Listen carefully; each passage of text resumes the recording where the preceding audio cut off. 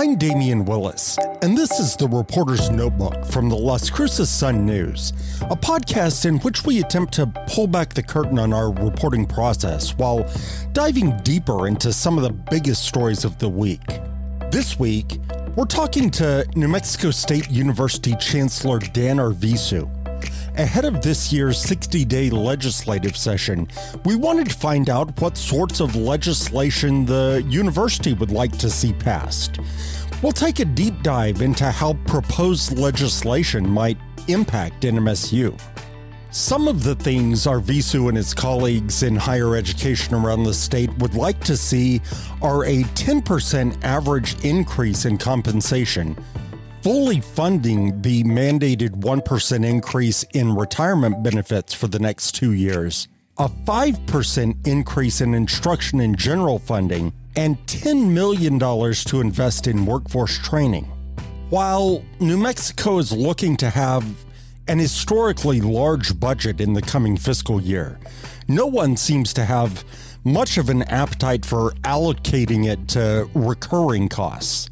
Instead, the thinking seems to be focused on ways to make one-time, non-recurring investments that will benefit the state in the long run. NMSU is also hoping to get a healthy dose of capital outlay and general obligation bond funding, totaling nearly $60 million, to improve facilities on its campuses around the state. We'll also be talking to Clayton Abbey, NMSU's interim assistant vice president for government and community relations, who will be doing much of the work for the university in convincing lawmakers in Santa Fe to make these investments. And Sherry Coleman, NMSU's associate vice chancellor for digital learning. This week, I'm grateful to have Chancellor Arvizu, Sherry, and Clayton joining us. First, Chancellor Clayton, Sherry, thanks for joining us this week on the Reporter's Notebook. Mm-hmm. Happy to be here. Thank you, Damien. Let's just kind of start from where we stand right now. We're a little more than halfway through this fiscal year. How is the budget looking right now? For the university, I'm assuming you're asking. Sure. And I can tell you that we pride ourselves in balancing our budget every year. Sometimes that's pretty challenging to do because you never, there's a number of dynamics, and I'm going to call complexities to our budget process. We've got a number of different categories of funding resources. Each of them have constraints. Some of them come from the federal government, some come from state, some come from donors, some come from agencies, federal agencies, state agencies. Anyway, we got lots of resource revenue streams coming in. We used to call them buckets. Yeah, buckets. They're buckets of money that you can't use this one for this stuff, but you can use this one for that stuff. Exactly. And there's lots of good reasons why the money's constrained that way, but it makes our budgeting process extremely complicated. Now, what I can say is, we will balance the budget because essentially we're committed to do that. And we end up, essentially having at the end of the year to reconcile some things. You've got some deficits in some areas, you got some overages in other areas, and you kind of reconcile those as much as you can. But at the end of the day, you balance the budget. So relatively speaking, the enrollments are up from previous times. So we've got, I think, a set of resources that allow us to continue to make progress. I will stop from saying that we have enough. We definitely do not. We need a lot more resources than we have. But we do have, at least adequate resources to continue making progress on our mission objectives. And I think that's a pretty positive situation. Another way of saying what I said previously is I used to cover public schools, and I had a superintendent that I was covering at the time who was always fond of saying, not all money is green. Yeah, I think it certainly feels that way sometimes. It's some money which comes. I like to say the unfunded mandates is money that comes in as red because they give you a little bit of money and then they give you a bunch of scope that you can't pay for with the money they gave you. Right. So and we have a number of those things that happens on a regular basis, more often than you would expect. So unfortunately. Do you want to talk a little bit about the difference between recurring and non-recurring investments, and perhaps what you've heard from legislators so far about how they're looking at the two? I know that is kind of, even though we're probably looking at a historically large budget, Yes. there doesn't seem to be a whole lot of appetite from where I stand to invest in recurring costs. That is correct, Damien. I've heard that from a number of legislators, including the leadership, both on the House and the Senate side. I think what you hear from them is a recognition that even though these are unprecedented banner years of resources coming primarily from, again, oil and gas, that it's not a given that they will be forever. These are volatile revenue streams, and historically they come and go in cycles. And when it's either boom or bust, and we tend to be in a boom cycle right now relative to the generation of revenues from oil and gas, but it's not a given that that'll remain for any period of time. Again, prognosticators are always projecting what's going to happen in the future, and no one really has a good crystal ball. But they're suggesting this might occur for another 2 or 3 years, and we don't know what happens after that. But very likely it could again do the boost the boom and bust thing that normally occurs on a regular basis. Right. And the Albuquerque Journal just recently ran a editorial saying that, speaking of prognosticating, that this might be our last really good boom cycle. Yeah, who knows? Now, I would hesitate to speculate, but the numbers are amazing. 3.6 billion is the numbers that I keep hearing. Of revenue beyond what we had last year. Most of it, obviously, one time, but some of it is recurring. And as you suggested earlier, I think we keep hearing that people would like us to look at how do we turn one-time money into recurring money. And one of the things that the legislature did last year is they really hit upon this idea of endowments. And so we got a generous allocation of endowments last year. That's something on the order of 36 million that essentially you put into a fund, and then it throws off, with the interest that it generates, it throws off recurring money for a long period of time. We'd like to do more of that if we can. Clayton, I guess the same question for you. What are you hearing with the legislators you're talking to?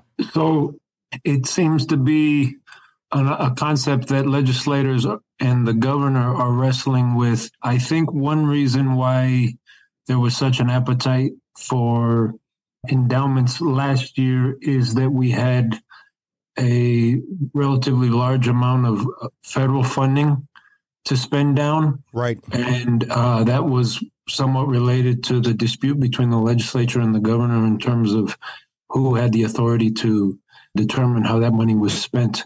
And so that, I think, is where we first tested this appetite of endowments. And so I think naturally many thought, well, if there's a continued awareness that there is some eventual revenue cliff for oil and gas, which is continuing these robust coffers that we have, then maybe endowments are a way to seal some semblance of recurring funding going forward. And so I know we as an institution sort of took that line of thinking in some of our proposals, and that has been received very differently from a variety of legislators. Some are sort of encouraged, and they're looking at us and saying, well, you seem to be getting the message that this will not last forever. And there are others, though, that feel like endowments may not solve the problem per se, or they just have a different approach. And so I think what we sort of look at is we are most concerned about having the recurring revenue as an institution to support our operations. And we will ultimately leave it to the budgeters to decide how to deliver those recurring funds to us. Yeah, it really does seem to be a step in the direction of bridging that gap between recurring and non-recurring funds. But at the same time, you're still kind of at the whims of the market, I suppose. Mm-hmm. And interest rates and that sort of thing. Well, exactly, Damien. I think one of the things that we're recognizing is that the markets are not static. After the pandemic, supply chain disruptions, a variety of other, I think, disruptions to our delivery of products and goods and services, and it all of a sudden, we've been saying for some time the nature of the workplace has changed, and I would offer after the pandemic, the nature of the workforce has changed. Expectations for labor these days is very, very different. So in addition to inflation, which we're seeing automation, occurring in industries where essentially they're trying to reduce costs because labor is typically your biggest cost. Right. And so all of these are kind of, building on one another, and they have a fairly significant effect on operating costs. So, things cost more, labor costs more. Most of our operational expenses at a university are typically labor costs. So you have to think through, what are these escalation in costs, and what do these market dynamics actually mean for how you operate an institution like a university? And it's very, very clear that we don't have our arms around that one yet. We've been told by the legislature, hey, don't put in a lot of things that relate to inflationary costs, those kinds of things, although they recognize that everything costs more now, especially energy and everything else. That conversation, particularly during the pandemic, was driven largely by laborers. Yeah, absolutely. And again, we're trying to educate our population, citizens of New Mexico, to take on jobs in New Mexico. So it's not just the research jobs, which many of us like to focus on, but it's all of the service jobs. It's everything in the economy. And we just need to have a well-prepared, workers, to take on those positions. But the dynamics of the marketplace has changed, so we've got to give our students a few more skills. They need life skills. They need critical thinking skills. They need ways in which they can take on the new, expectations in the marketplace of what jobs require. Yeah, so we've got our work cut out of us both on the pedagogy and try to understand how do we educate these folks, and then how do we prepare them best. Yeah, it seems like we've been talking about soft skills for a long time now, and nobody has really been able to nail that down. Yeah, that's right. One of the things that I'm very excited about, and what part of the reason we wanted Sherry on the conversation, it's a little bit of a dilemma what to do. There's not enough resources. We don't know how we can make ends meet. And yet, and the dynamics of the marketplace are changing. Student expectations are different. Employer expectations are different. One of the things that the pandemic has given a lot more light to is our digital assets.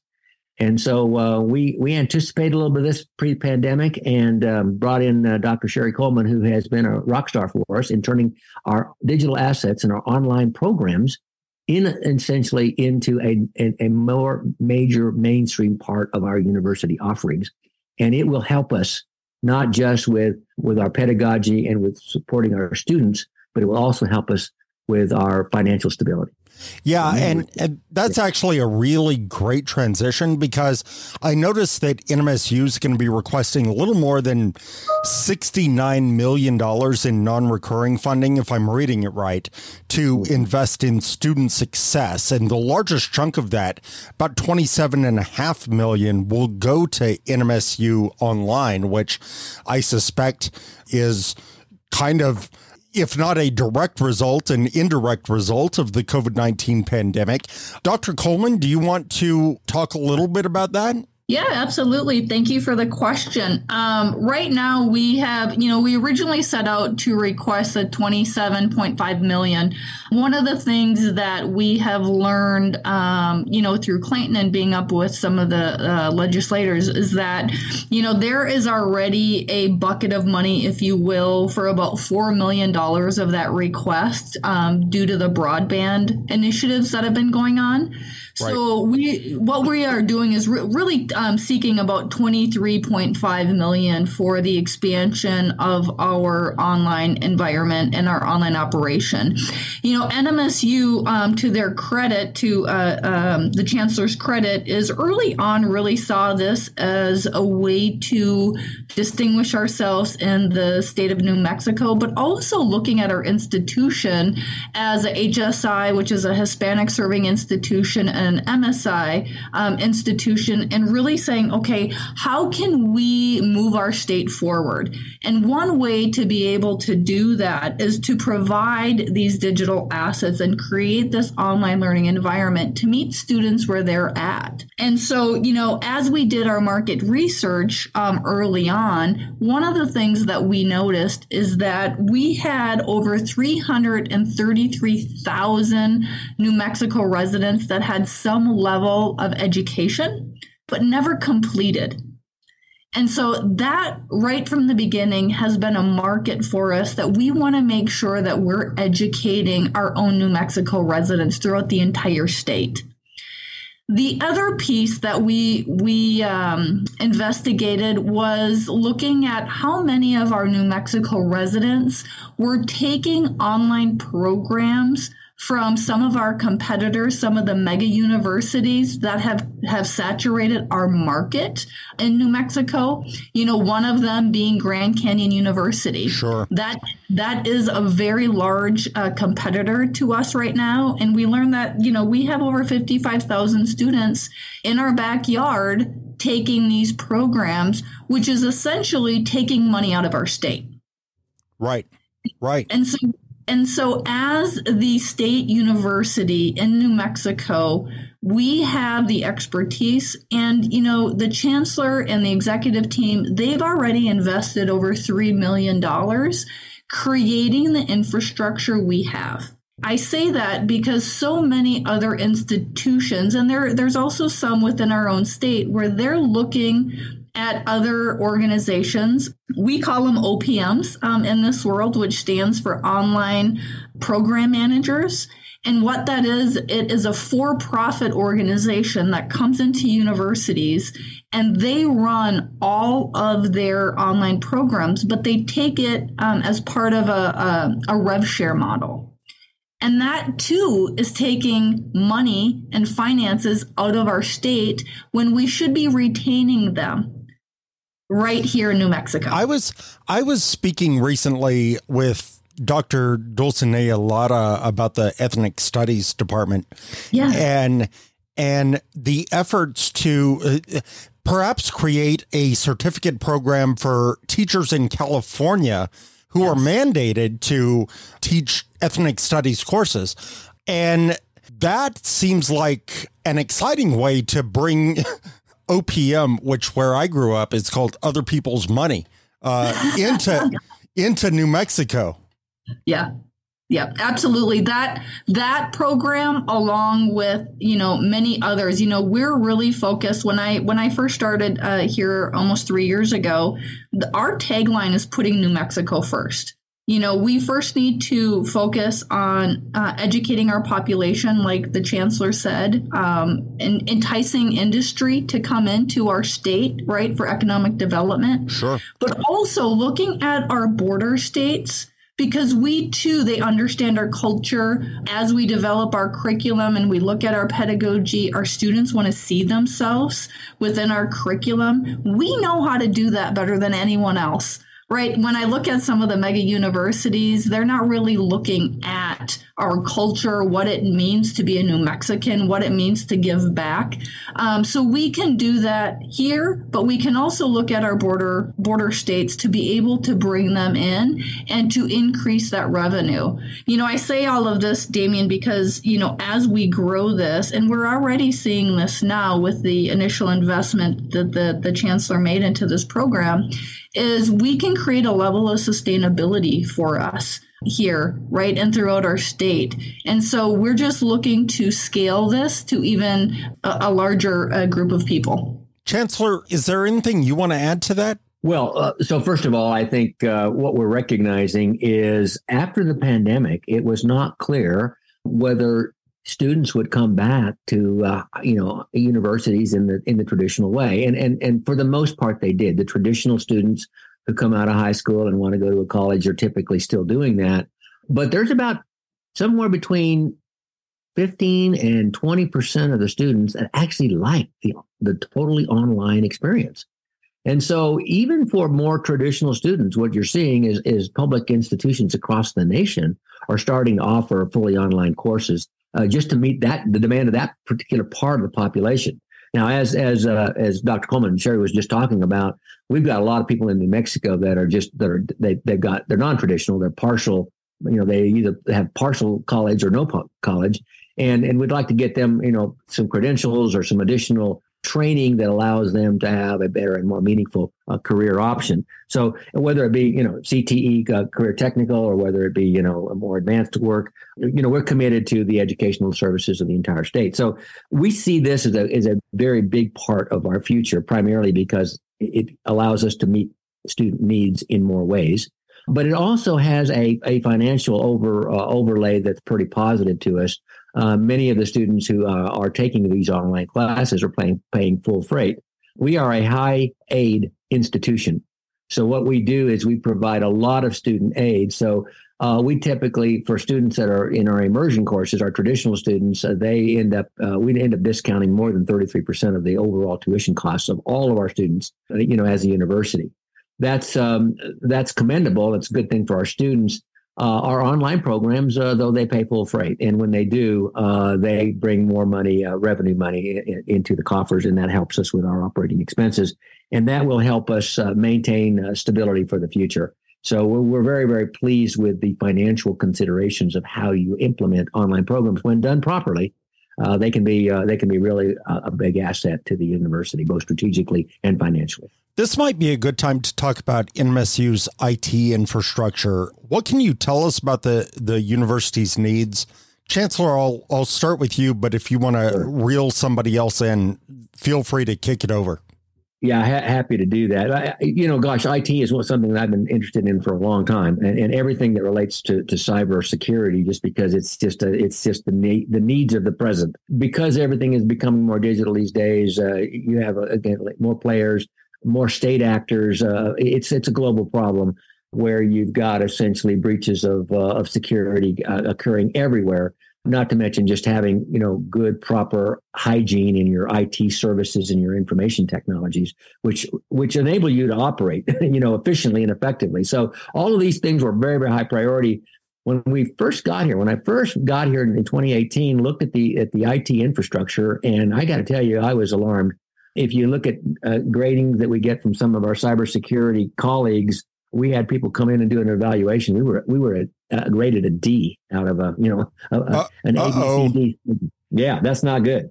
I'm pleased to say that one of the silver linings of the pandemic was that we got a big influx of resources, lump sum money from the federal government to help us get through the crisis. Well, one of the things you need is digital assets to do that. In order to go remote learning, it's not the same as online digital programs, by the way. But in order to go remote, we needed technology. We needed a bunch of things that we did not have, and we had started that process because of our online programs. But now, after the pandemic, we really made the investment, and what we were able to do with big lump sums was to be able to invest in our infrastructure for cyber and cybersecurity. I am pleased to say this last evaluation that we got for our cybersecurity hygiene, we were an A, no longer a D. And very, very big accomplishment in turning our IT structure around, because that'll bring you to your knees faster than anything else. It's several universities in the state have had breaches that literally had them out of operation for like a week. And we just simply cannot afford to do that. Yeah. And 3/5 of your tenure at NMSU has been marked by the COVID pandemic. So, yeah. So the good news is we took the silver lining was we got that big lump sum from the federal government. It was operationally roughly $50 million. That allowed us to make some fairly big, significant investments in IT infrastructure that heretofore we had not been able to make for decades. Yeah, and the IT department had been begging and pleading for a long time, and finally the money was there to get it done. Absolutely. I find that always an interesting dynamic is that we've got good people. They know what to do.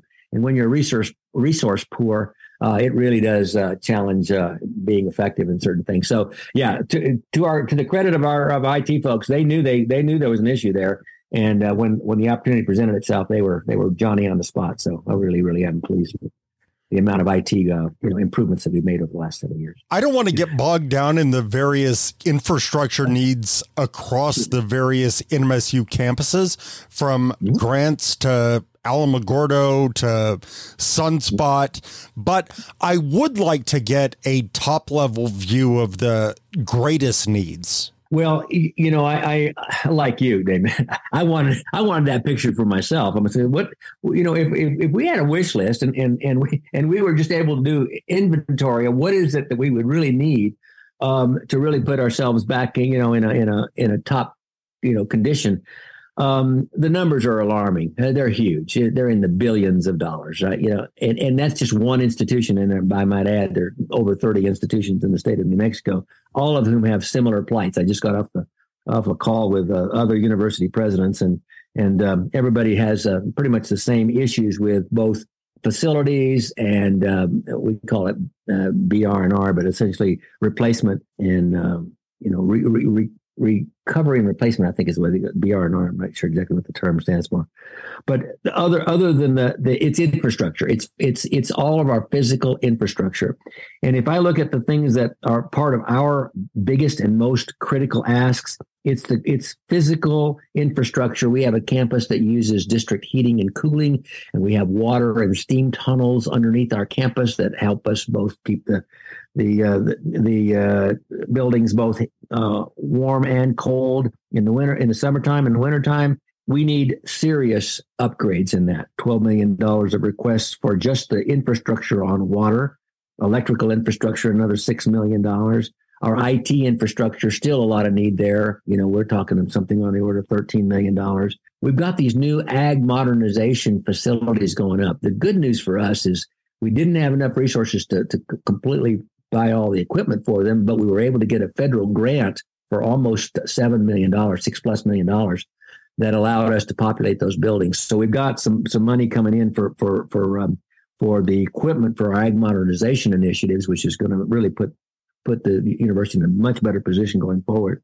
Then there are things that relate to, some of the specific facilities like the Physical Sciences Laboratory, PSL. Right. We're looking for special compartmentalized, facility. They call it a SCIF, special compartmentalized information like the place where you talk about top secret information? Yes, it's called, in fact, I get the acronym. It's Sensitive Compartmentalized Information, facility. So that's SCIF, SCIF. And what it is where you do top secret clearance kind of work. You have to be able to have a facility to do that, a cleared facility to do that. So, you add all those physical infrastructure needs up. I mean, it's, you're getting into $30+ million worth of needs. Student success. So we're always, we've talked about online. We've talked about, we're going to make a big push, together with graduate students, not just here at NMSU, but at UNM, at Tech as well, to ask the legislature for some support for graduate students. That's another big need for our student success functions. And, just everything that really relates to, education, STEM education, health and public health. Those are all areas that we know we can make a difference if we had more resources. So those are going to be on our ask list, in addition to our capital outlay, in addition to our RPSPs, which we call, those are the research and public service projects. And then there are a number of other, there are several institutions together with the agencies in the state that are looking at projects that might provide a lot more collective work together. One of those, for instance, is a reforestation center. You remember the fires that we had up in the northern part of the state? Sure. Well, it was one of those was related to the reforestation center. Our Mora Ag Experiment Station actually has the responsibility for replanting forests. And so it's all the seedling production and genetic research that goes along with reforestation. And so that will be a big request as well. It's a partnership between UNM, Highlands, Mexico State, with a fiduciary on that, and the state forester. So there'll be programs like that one, like the Produce Water Research Consortium that we're a part of, the STEM Education Center that we would like to stand up. All of those are collective types of initiatives that we will be discussing with legislators and other institutions as well. Right. And as we go through the process. So lots to talk about over the course of the next 2 months. You're also looking towards some big investments in athletics. How would that money be used? Well, the good news for us is that, we were able to not just get the opportunity to join a new conference, but we were able to consummate that deal. And it's going to improve our revenue production quite significantly. That'll help us maintain our athletic programs a little bit more effectively, I think, going forward. The thing about athletics is we're able to get, we've not been able to be in a conference that played football for a few years. And so getting in a conference that plays football is a fairly significant event. It also requires that we make some significant investments in facilities. We've got a very dilapidated, very aging men's football locker room. Well, that's been on our agenda now for literally a decade or more, and it's been almost impossible to try to find the resources to do that. Well, the good news for us is we were able to work with the students, and the students actually put that request into their request for how they would allocate student fees. We had some capital request money that got satisfied in their student fees. So without raising student fees at all, just by reallocating. So the student fees will not go up as a result of this, but in fact they were able to allocate $15 million to build a new men's locker room that will be extremely valuable for us. We kind of made that commitment to Conference USA that we would be doing that. So we'll convert our old one into a visitor's locker room. So we'll have one for each team, which we have not had in the past. Last year, we were able to secure a new turf, artificial turf for Memorial Stadium. So we'll get that plus a little bit more for some practice fields. In addition to that, we have it on good order that the state and the governor's office is going to help us with a new scoreboard for Memorial Stadium as well. So those are all investments and money that's already allocated. Money's already in the bank, and we're starting the process of building those facilities. Gotcha. We will make new requests going forward into the legislature, and we'll just hopefully get some relief on some of the other things that we need. Beyond just football, we've got a lot of things necessary for us across our 16 sports. Where do you think the biggest holes in NMSU's budget lie? No question in my mind, operational expenses. We get a generous amount of support from the legislature for student financial aid, especially last year with the passing of the Opportunity Scholarship, which was a real boon. I mean, that really helped us a lot. I think what impact did that have on the NMSU system? Well, overall, I think we were very similar to some of the other educational systems. Is it had a fairly significant effect in terms of the first-time full-time freshmen. We got the largest full-time first-time freshman class in decades, literally in 20 years. That's real positive. That suggests that students are, coming out of high school are saying, okay, we're going to pick New Mexico. We're going to stay in the state for that. The Opportunity Scholarship, no doubt, has helped many of them make that decision to stay in the States, I think. And a pretty sizable population of students who had stopped going to college and came back. Yes. Yeah. There's a lot of, because it offers you that option, unlike lottery, once you take it and you lose it, it's hard to get it. You don't get it back. Right. These ones you get back again, you can come back essentially after you've been out for a while. It's not clear to me. Most of our help went to the branch college, our community colleges, and not so much to the main campus, although we had a number of takers at the main campus as well. But it helped. It helped a lot. across the board. There were, 800 people, I think, were able to take advantage of it for NMSU. I have to go back and look at the numbers directly, but it was a huge number. We were, I think, very, very pleased to have that. But to answer your question, about what the biggest gaps are, it's operating expenses. What's not clear to the legislature sometimes is they believe that, putting in, literally, it's probably going to be closer to 100 million this next year, in terms of the actual need. It's, somewhere north of 70 million, I think, is what the actual numbers will be for what is required. Well, just in operational costs. That's for opportunity across the state. And so part of the legislative, I think, prioritization and agenda is to how can we make sure that we have recurring money to fund that? Because last year it was not recurring money. It was one-time money for the bulk of that. So they're trying to figure out how do we get recurring money for that. Now, that opportunity scholarship helps students, no question. It helps students, and that's a good thing. But it does not help us necessarily with operating expenses. If our enrollments are essentially flat, our enrollments are up 2.6% on the entire system. We're up 3.2% in the undergraduate 4-year school, Las Cruces campus. Right. And I think so. Those are the numbers. That helps a lot. But it doesn't solve what I'm going to call fairly significant costs that we have for operations that simply we are not able. You've got to find a way to support those additional students. Right. And part of the cost, again, like I said earlier, most of our costs are labor. Well, the biggest and most important part of our labor cost is our faculty salaries. And our faculty salaries are not competitive. We've done analysis. We've talked about wanting to become an R1. An R1 is a research university that is the top tier. There are like 300 of those, and we want to break into that. We're right on the cusp of getting there. UNM is one, UTEP is one. We're right on the cusp. We should be able to get to that fairly quickly. But one of the things that we look at for those recurring again for those revenues is that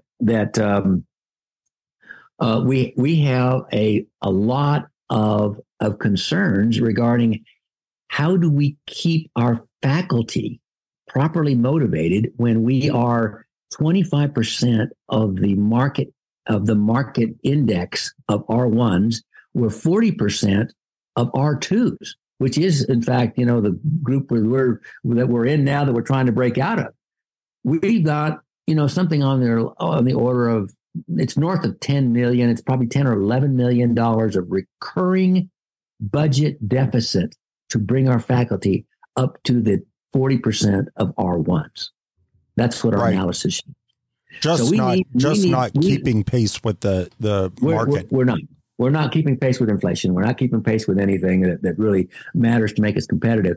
So we need extra operating expenses because that's where it comes out of ING. And so what we're looking for is some fairly significant ING requests. We're asking the programs to give us a 5% increase in ING.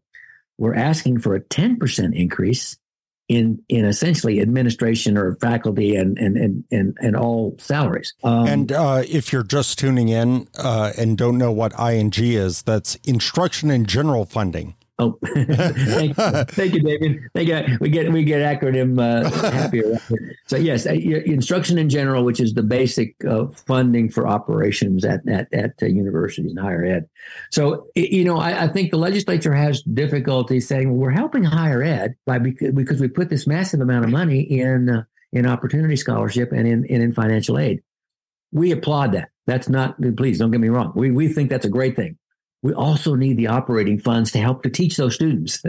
And that part is missing. And so we keep going back to the legislature, and that'll be part of we got our work cut out for us to make sure we educate them, to let them know that it takes the whole package. You got to have both the financial aid to help the students make sure that they can afford it. You got to have the recurring revenues for operational funds. So you have both high quality faculty and administrators to help essentially instruct those students who ultimately are the beneficiaries of this outcome. Yeah. So that's where we're headed. There are two items on the university's list of legislative priorities I found particularly fascinating. The first was $2.5 million for the Anna Age 8 Institute. And I don't know who would be best to grab this, but what can you tell us about that? Yeah, and Clayton, I'm going to ask you to give me a little bit more color commentary on that one. Anna Age 8 is a program that was started up in northern New Mexico. I think Highlands was the primary author of this to get started. So a couple of years ago, they've asked New Mexico State to take that on, and in fact, we are in addition to the $2.5 million that we already have in terms of recurring requests of the past, we're asking for another increase in that of another $423,000. Clayton, can you say another couple of words about our Anna Age 8 activities? Absolutely. So I would say that maybe the best way to frame it is that this is very much a legislatively supported program in that it has a great deal of sponsors and champions that have put their junior bill money in this past legislative session to use by funding the Anna Age 8 Institute. And the work of that institute is effectively what some are calling a one-stop shop of 10 services provided to individuals that range from healthcare, childcare. There are 10 items, and unfortunately, I'm not well versed on all 10 off the top of my head. Sure. But the desire is to really meet the holistic needs of people within the community as identified by this institute, these 10 items that are sort of meeting the basic needs of any individual. And I think it has a lot of, again, supporters within the state legislature, and they really feel strongly about the program. And so that explains its explosive growth in funding. And now we're sort of at the crossroads where we are giving that program legs and seeing it spread out through the state. It is housed within our cooperative extension service, which you also see is an RPSP of its own, but it sort of is a constitutional entity. And it's a statewide initiative. And so that explains, the amount of funding that you see. There are many that would argue that it's still, as you can see, there's a almost 20 to 25% increase in funding requested. And that is because the needs are so great and because it reaches across the state into every county and community. And so I think you'll continue to see legislative support and the desire to grow this. I think there will be bills sponsored to sort of strengthen this effort. And I think just in your interest, a great resource if you wanted to pick the brain of an individual, Senator Souls has been very much a champion of this. And I think he would speak in depth on its benefits and also where he sees the program going. The other was the $1.1 million, give or take, for autism programs. What does NMSU hope to do with that money? Yeah, I'll ask Clayton to give you a little bit more color commentary on that one also. This is one that was championed by Senator Mary Kay Papen a number of years ago. Obviously, a big champion of that center.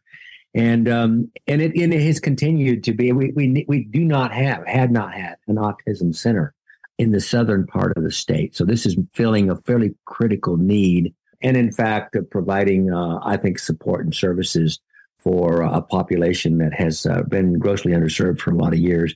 And I think this is starting to really get some traction. I know she's still quite a champion about that. I know Director Abby was here last week actually touring the facility. Because I think it's got not just a little bit of local impact, it's got a great deal of local impact. A lot of folks really interested in it, and so we're very, very pleased with that particular program. Clayton, you want to say a word or two more about that? Yes, sir. So I think what I would add is that this program serves not just the community of Las Cruces and Doña Ana County, but really the southern region of the state. There are only two of these diagnostic centers in the entire state, the other being at UNM. And tragically, to my thinking, there are extensive wait lists at both of these facilities. I think UNM still remains at about a 2-year wait. And thanks to the investments and the build out that we have seen at our Autism Diagnostic Center, we have cut that waitlist time down to something like 9 months is the last I heard, from also being 2 years. And effectively what it is that there's a extensive team of experts that are required to deliver a diagnosis of autism, from speech pathologists, psychiatrists, psychologists, social workers, that do the diagnosis and then follow up with recommendations for services. And this is obviously, it goes without saying, but crucial to individuals and their families in terms of receiving the necessary referrals for services at the pre-K through 12 level. But we're also hearing a lot of reports of adults seeking out these services because sadly our state did not have the level of diagnostic services previously. So there, I'm sure, many New Mexicans that sort of slipped through the cracks and did not receive the proper diagnosis at an earlier age. And so this funding effectively builds out the team because there's still a shortage in terms of the second diagnostic team having, I think it was a social worker and a speech pathologist fully on staff, particularly with a bilingual education, in order to complete more diagnoses. My understanding is it's about 7 diagnostic tests or examinations that take place per week, and it's just simply not sufficient for the needs of individuals in the state. Chancellor, what do you want to add that we haven't talked about? Well, as I do an inventory, Damien, I'm looking at all of the things that we're engaged and involved in, and a couple of items emerge. And I used to say, well, when I first got here, what I would say is, show me the budget, and I'll show you what your priorities are. So I like to look at the budget from the perspective of what are we requesting and where's the money going to help me establish what our priorities look like, or at least what our emphasis areas are. And if I look at that, we've just talked about some of the RPSPs here, and there's a big version of them. Acronym alert. That's yes, yeah. So RPSP, research and public service projects, and also our capital outlay projects. If I look at those, they really fall into 3 categories: health, nursing expansion, mental health, autism, education, the Center of Excellence on Education, STEM education, the ANA Age 8, the camp, the migrant farm workers kind of stuff, and then natural resources and energy, which relates to Water Resources Institute, the Produce Water Research Consortium, our work with hydrogen, our work with environmental monitoring in Carlsbad. All of those programs kind of support everything that relates to energy and natural resources, including our water efforts. So, we're an ag school. We are a school that also caters to national security and our vet programs and those kinds of things that relate to, some of the things that PSL does and some of the things that we do up in Grants with our programs with incarceration. So I think we play a fairly unique and important part of economic development in the state of New Mexico. And I don't want it to get lost on folks that, it's the university doing stuff that really relates to the university. It's the university doing stuff that relates to the needs of the population and the citizens of New Mexico. And I just want to make sure that we capture that aspect of it, because I think NMSU is a real jewel in the state's coffers of, to make an investment in, because it does provide a great impact, once we educate students and they begin to do what they do, to our local economies. Clayton, anything you want to add? I think I would just echo what the Chancellor said. I would like to highlight between NMSU Online, which is really a statewide initiative with a statewide impact and really delivers services to the deepest of our rural communities. You add on to that our agricultural programs, which you'll see under the research and public service projects. We have the Agricultural Experiment Station, the Cooperative Extension Service, New Mexico Department of Agriculture. We are a statewide school delivering services, education, resources to every community, every county. And so those programs are so important from a statewide holistic perspective. And they are part and parcel. And so I just really emphasize that again, that we are much more than just Las Cruces School. We obviously have that deep embedded roots in Las Cruces and in Doña Ana County, but with our Ag Science centers across the state and our Cooperative Extension Service offices. And then to point out what Chancellor Arvizu also mentioned, things like the Water Resources Research Institute and Produced Water Research, which are initiatives, programs that really can change the course of the state if supported, if we can get the finances necessary to support the outstanding researchers we have. We are really doing great things at this university at a statewide level. And Sherry, is there anything you want to add?